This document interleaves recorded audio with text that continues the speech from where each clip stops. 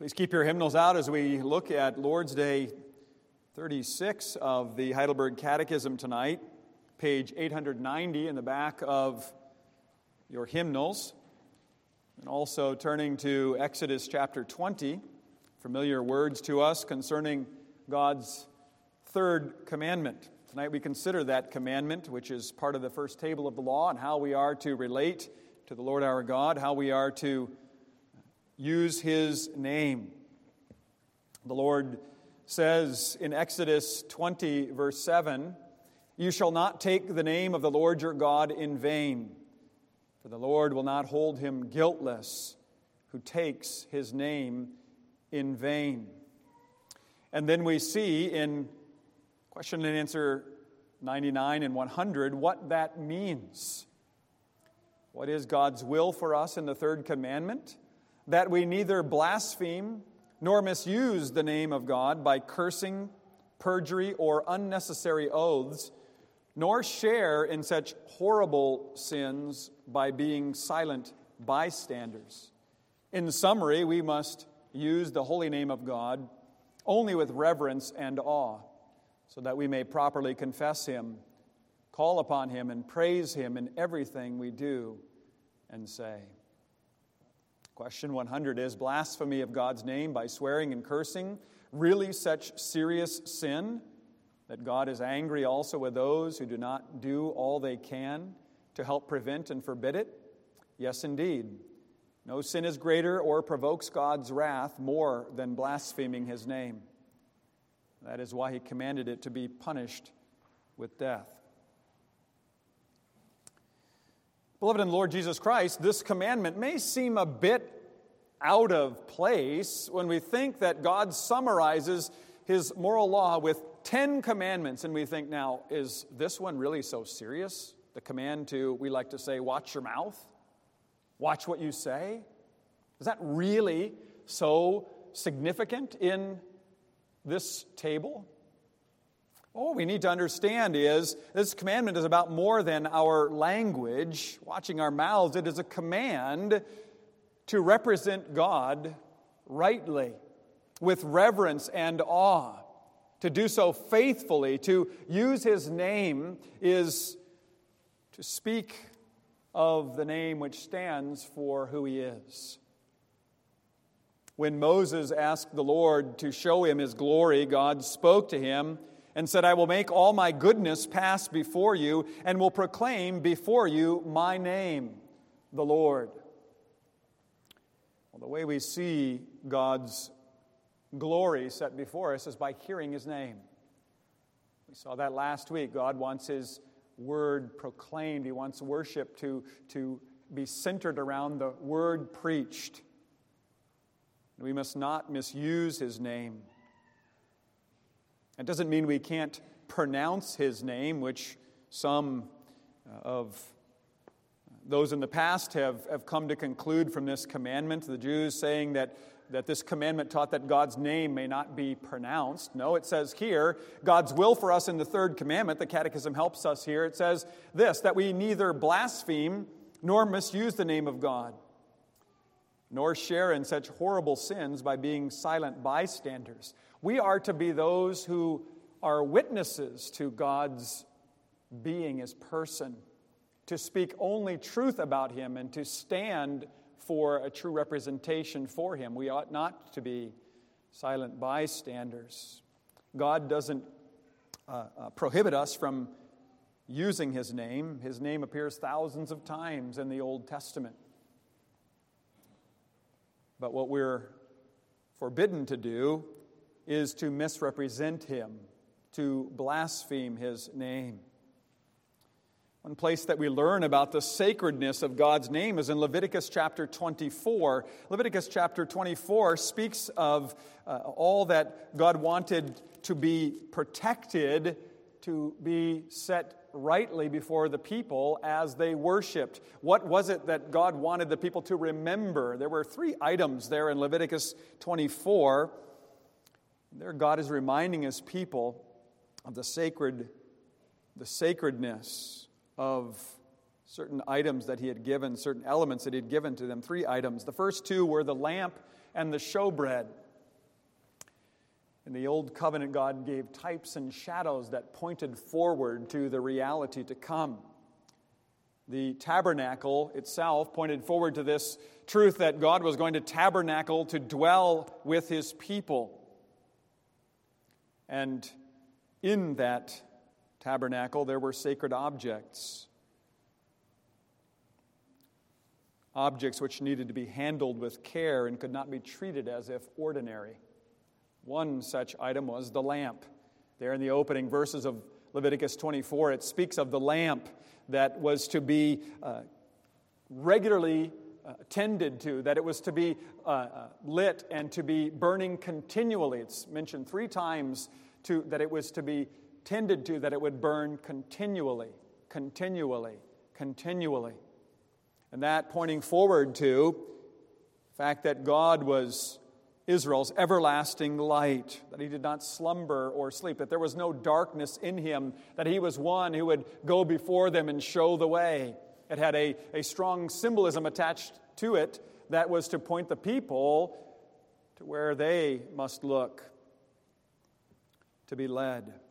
Bread was also there. It too was a sacred symbol. It was to be replaced weekly, 12 loaves for the 12 tribes, to show that God provided sufficiently for His people, that He remembered His covenant, that He would provide for them through their earthly sojourn, that He would continually keep His covenant promise not to forget His people.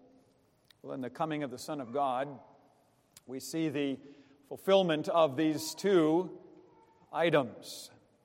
The Lord Jesus Christ called Himself the light of the world. He was the one who pointed people in the way of life, the one who showed God to His people and to the world. He was the bread of life, He says in John chapter 6. As light, He shines in the darkness. He shines into the darkness and calls us to consider our sin and deceit, and He leads us in that way everlasting into the life-giving light of God. As bread, He nourishes our famished spirits.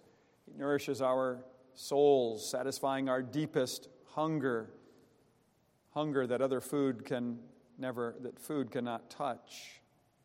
Though these symbols reach their fulfillment in Christ, they have implications for us as His disciples to the world.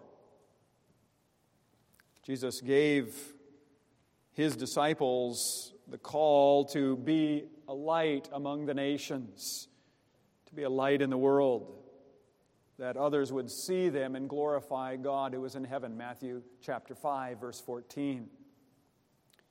We're never called to be bread for the world. The command Jesus gives to His disciples is that we are to give the world something to eat, which the earth cannot provide. When the nations were coming, when the people were coming to Him and they saw that there was going to be a shortage of food, they said to Jesus, "We need to send the people away that they might find bread to eat." And Jesus said to them, "You give them something to eat." We could understand there in those words that Jesus was saying, you can speak to them food, or you can speak to them a message that will satisfy in a way that bread never will. To be sure, there is a need to feed our physical being, but Jesus was getting them to think of something deeper. Well, in order for us to give food to the world and to be light to the world, we must regularly be trimming our lamps, as is laid out here in Leviticus 24, feeding upon Christ. This is that regular daily activity of feeding upon the Word of God. To be led to understand what God is saying to us, that we would walk in the light of life, even the Lord Jesus Christ.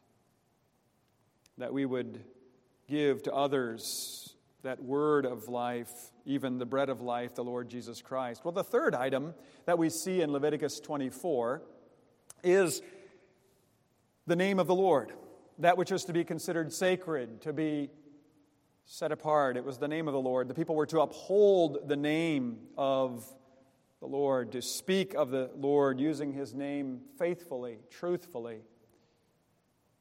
The name represented God, therefore it could not be connected to sin. He must not be misrepresented. The people who represent the Lord must live in a way that brings honor and glory to Him, showing that He matters, that He leads and guides. The Lord even sets out there a judgment upon those who would not use the name of the Lord properly. And this is where the Jews would get this notion that we cannot even pronounce the name of the Lord lest we perish. He said through Moses, "Whoever misuses the name of the Lord must be put to death." Well, this was a civil law for the nation of Israel. We understand that.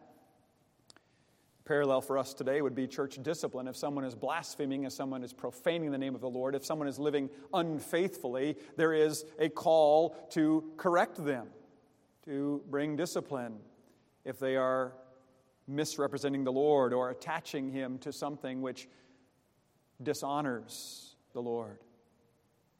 For you see, the name of the Lord stands for Him and His character and His work. If we take the name of the Lord upon our lips and then live in sin unrepentant, thinking that it doesn't matter, even trying to justify our sin and say, well, the Lord forgives, then we are misrepresenting His holiness. We don't want to live in lies which deserve death. We must confess this sin every day, that we at times, each day, live in a way that connects God to sin and dishonors Him. Therefore, we see in this command a call to look to the one who never did that. The Son alone perfectly represented the Father, represented God, for He was and is eternal God. He says it throughout the Gospel of John, where John sets before the people that Jesus was God in the flesh. In this commandment, the Catechism lays out what it means when it says we're not to blaspheme or misuse the name of God. It says here, by cursing, perjury, or unnecessary oaths. We hear so many examples today of cursing, and we recognize that God's name has become very common, it's been profaned, and we think very little of it today. In fact, we're not as sensitized to that as we should be, to the misuse of God's name. Yet the Lord warns that He takes His name seriously. We cannot tie Him to a curse. We could look at the example of Balaam as he was called by Balak to come and to curse the nation of Israel, and he said in more than one instance, I cannot go beyond the command of the Lord. I cannot do less or more than the Lord has given me to speak or to say. Balak tried to woo him with money, with prestige. Today, we have the world's temptations to pull us away from commitment to God and to properly represent Him. We must not do so. We must not bring shame to His name in the way that we live. Further, we must not tie Him to a lie. We must not attach His name to a lie. You can see that in the New Testament if you look in Acts chapter 5, where Ananias and Sapphira had purchased a piece of land, and they had gotten a certain sum of money, and they held back a certain bit of that, and they came to Peter and they said, this is all that we received. And Peter declared to them that they had gravely sinned by speaking the lie, and they were struck down because of it. We are not to attach His name to a promise which He has not entered into. He will not be bound by sinful oaths that we take in His name. Here we need to be repenting of breaking the third commandment as well when we hear that we are not to be silent bystanders when others do this. How challenging it is, and I speak that personally, how challenging it is to speak up when God's name is being cursed or blasphemed or misrepresented. We are so concerned about how others view us, even more so than how we are standing for God's name, that it would be used properly. But here we're warned in this third commandment to speak up, to speak faithfully. One of the greatest sins against this commandment is declaring that God approves of the sins that we engage in. Warning upon warning is given in Scripture about the sins that God forbids, and we're told that impenitent sinners will not inherit the kingdom of God. To declare that God approves of sin, which He clearly forbids in His Word, is to sin against the testimony of the Holy Spirit. When the Spirit testifies to its truth in our hearts, we must yield to that. We must listen to that. We must humble ourselves to that Word and not reject the clear teaching of God as to how we are to live. Paul says in Galatians, God is not mocked. If one lives a sinful life without repentance, with no desire to bring honor and glory to God, that person will reap what they have sown. God will judge those who tie His name to sin, and to teach otherwise would be to misrepresent Him. Further, God is dishonored. He's dishonored when we come near to His house and take His name upon our lips, and we are not fully engaged in this. This brings it very close to home. How do we enter into worship? Are we coming near? This looks much more innocent than what we've just spoken of. But it is no less forbidden in this commandment. The Lord said to His people through the prophet Isaiah, "Stop offering meaningless sacrifices when you come into my presence, going through the motions but giving no thought to what it is you are binding yourself to."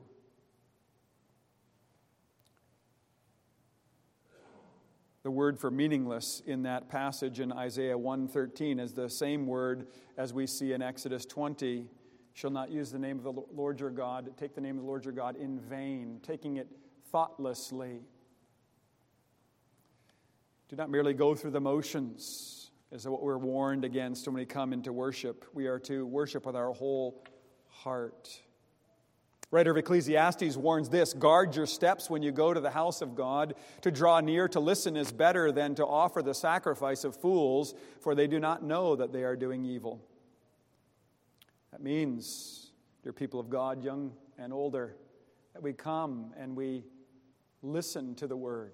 We come as those well rested. We come as those who are giving our attention to the Word and talking about it when we go home, making that a focal point of our day.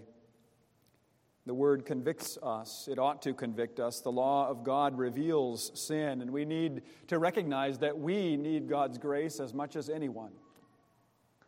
God must forgive our many sins where we break this commandment, doing what is prohibited. Well, then, secondly, what is promoted in this commandment? We see also what is pleasing to God. It tells us how we are to live in true happiness and true holiness. The second part of answer 99, we must use the holy name of God only with reverence and awe,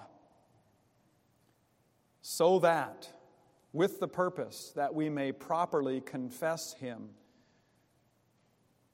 that we might properly call upon Him, that we might properly praise Him in everything that we do and say.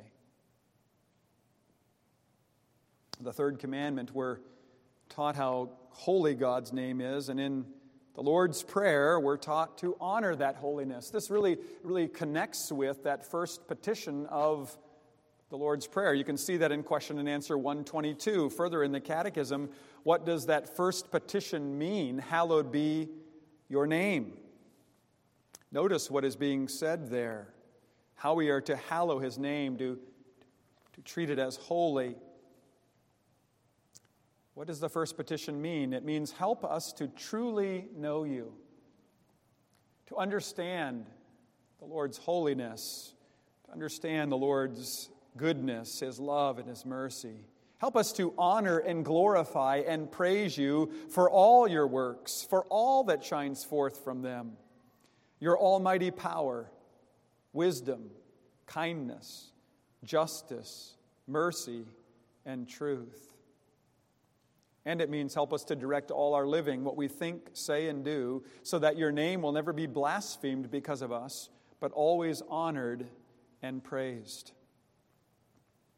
That's what we do right here. We come to know Him truly, to hear Him speak to us. We give our best attention, for this is ultimately the one whom we will face. Who is this God before whom we go? Who is this God who is both just and merciful, who is both holy and gracious? How does He welcome us into His presence? How then can we live our lives? In what way can we show our gratitude for the grace and the mercy that He has shown to us? In these ways, speaking, testifying to His goodness, not remaining silent. Means declaring that in all of our living, He matters more to us than anything else. He is glorious. That is, He has weight. He's significant in our lives. As the hymn we sing on Psalm 8 says, Lord, our Lord, Thy glorious name, all Thy wondrous works proclaim. How great Thy name, Thine the name of matchless worth. Excellent in all the earth. How great Thy name. It represents God. God is the one before whom we live and the one whom we are to praise.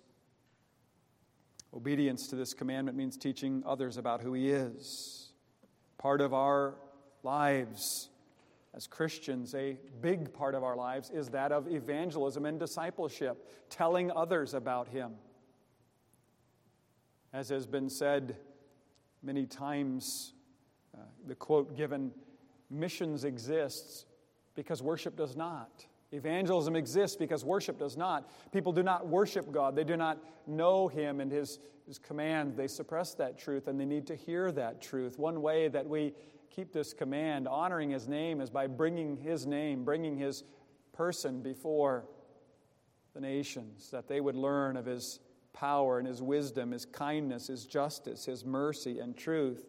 We want to help the nations. We want to help people understand where true life is to be found when they are caught in their misery, when they are caught in their shame. To look to God, who is gracious and merciful. When we teach our children about who He is, according to His Word, when we tell others about what He has done, we're honoring this commandment. Not only that we do not curse, but that we proactively tell of all His glory, that we proclaim His salvation day unto day. That's what the psalmist says in Psalm 96. We worship, and then we also go out.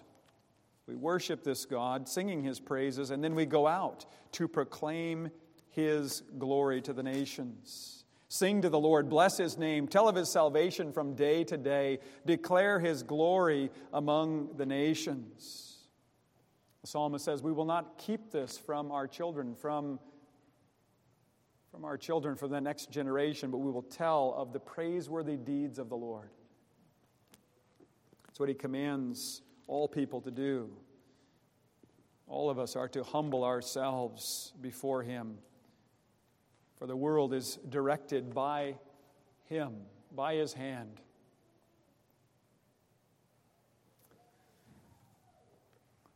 He causes the rising and the falling of nations. He raises up rulers and brings rulers down. I was thinking about that this week as we examine our lives throughout the week. Where do we focus our attention? Where do we put our energy? Where do we think action is really happening? Well, we think it's happening here below. We watch the news oftentimes to try to keep up with all that's going on in the world, and oftentimes we do so because we think, well, we need to know what's going on so we know what we can do. And in our truest and most honest moments, we have to recognize that there is not a lot that we can do about world affairs.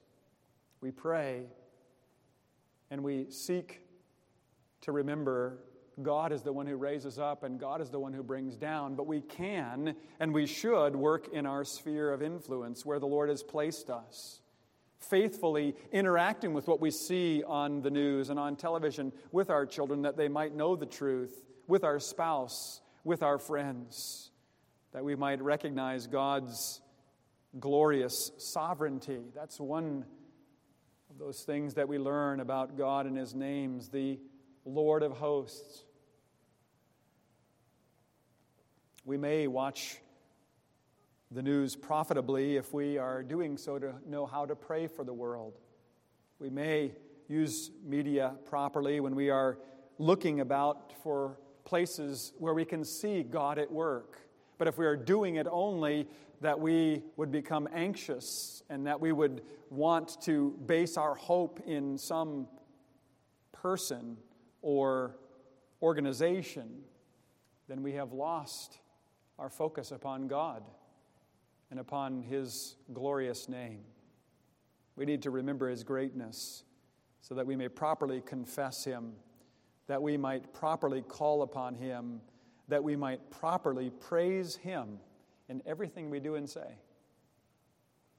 Parents, if you're looking for a book for smaller children, there's a very good book by Sally Michael called God's Names. It's very short, and it's just a daily devotional on all the different names. God, the Lord of hosts, God our help, God our healer, God our banner. And it goes through all of these names, and it just helps us to teach our children about who God is. I would recommend it to you for short devotionals, maybe before bed, as children are often thinking of other things, and they need to go to bed with the confidence and with the peace of knowing the one true God.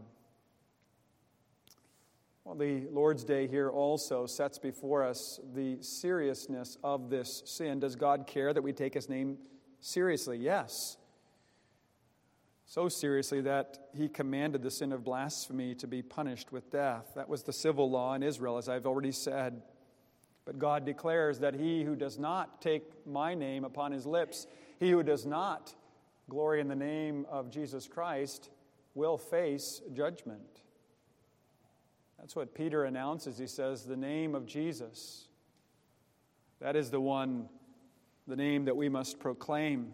For salvation comes in no other name. God reveals Himself in His Son, Jesus. The Lord saves. He is the one to whom we must look.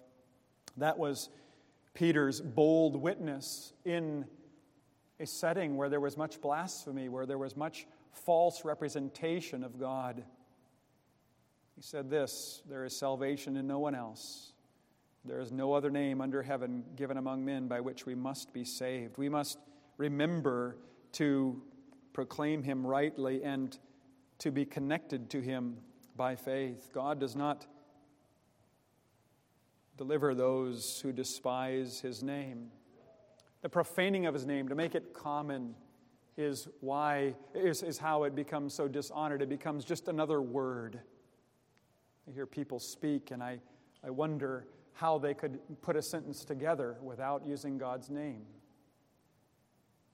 and doing so blasphemously.